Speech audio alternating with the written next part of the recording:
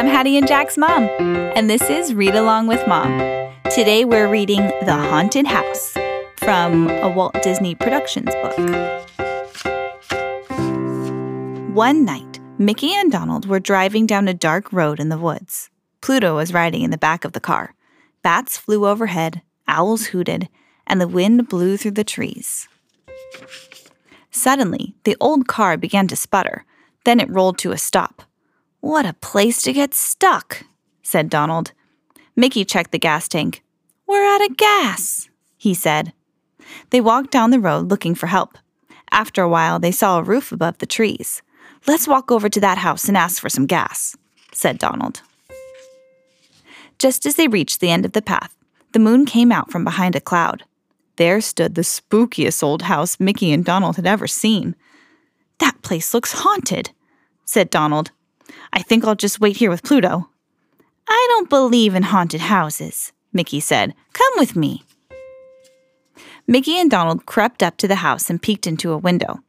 "I see a light," whispered Mickey. "Someone must be home." Pluto was busy sniffing around. He peeked into another window. In the dark, he saw 3 shadows, a fat one, a short one, and a tall, skinny one. Pluto began to bark, and the shadows disappeared. Donald came over to see why Pluto was barking. He looked into the window, but he could not see anything. Donald and Pluto went to the door. Finally, Mickey rang the bell. All by itself, the door slowly opened. They tiptoed inside. "Is anyone home?" called Mickey. No one answered. Then, bang! The door slammed shut. Pluto jumped into Mickey's arms. "It's okay, boy," said Mickey. "That was just the wind." A large painting was hanging in the hall. "Look at that man!" cried Donald. "I think he's watching us." "Nonsense," said Mickey. He walked closer to the painting and poked at the frame. Zoom! The wall spun around and Mickey disappeared. "Where's Mickey?" Donald cried. He and Pluto rushed to the painting. Donald touched the frame. Zoom! The wall spun around again, and Donald and Pluto disappeared. They were in a dark, secret passage. There they found Mickey, too scared to speak, for coming toward them were 3 ghosts, a fat one, a short one, and a tall, skinny one. "Go away! Go away! Go away!" the ghosts moaned. Donald and Mickey pushed against the secret door, but it would not open. The ghosts kept gliding closer. They were trapped. Then Pluto saw a small door in the floor. He began to bark.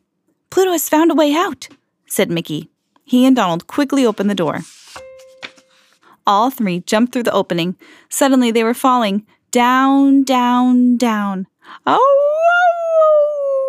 howled Pluto. When they finally reached the bottom, they landed in a large laundry basket. Mickey, Donald, and Pluto peeked out. Creepy spiders were crawling everywhere. "Now do you believe in haunted houses?" asked Donald. "We'll never get out of here." Once more, Pluto came to their rescue. He found an old stairway. Mickey and Donald followed him up the stairs. At the top, there was a heavy door. Mickey and Donald opened the door into a dusty old library.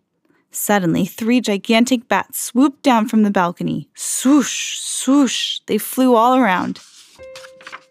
Pluto grabbed one of the bats and shook it back and forth. Sawdust flew around him. "Now I know this house isn't haunted," cried Mickey. "These bats are fakes. They're stuffed with sawdust." Pluto saw a ghost on the balcony. He barked and barked. "I think someone is trying to scare us away," said Mickey. "Well, I'm scared," said Donald. "Let's go." But before they could go anywhere, a giant skeleton danced into the room. He jiggled his legs. He jiggled his arms. "Get out of this house!" he cried. Pluto hid behind Mickey and Donald. They backed away from the skeleton and bumped into a metal door. The door flew open and they stumbled over a large pile of bags. "These are money bags from the bank!" cried Mickey. The skeleton came in glaring at them. He had taken off his skeleton mask. "I knew this house wasn't really haunted," Mickey said. "You're the one who's been playing tricks to scare us away from here. I bet you are a bank robber." "That's right," said the fat crook. He called his 2 friends and they came in. They were still wearing their ghost costumes. "What are you going to do?" asked Mickey. "We're going to dump you in the river," said the leader. "Then we'll look for a new hideout." The fat bank robber grabbed Mickey. The short one grabbed Donald. The tall, skinny one tried to grab Pluto. But Pluto was too fast for him. He ran under his legs, grabbed a money bag, and raced out of the house. The leader called to his skinny partner. "Forget about that dumb dog," he said. "Help me tie up these two troublemakers." The robbers tied Mickey and Donald together with a long rope. As soon as they were alone again, Mickey and Donald shouted for help. But who could possibly hear them? The robbers were busy packing up their stolen money. At last, Mickey and Donald stopped shouting. They knew it was hopeless. "I wonder what happened to Pluto," said Donald. "I hope he got away," said Mickey. After a long time, the gang came back to get Mickey and Donald.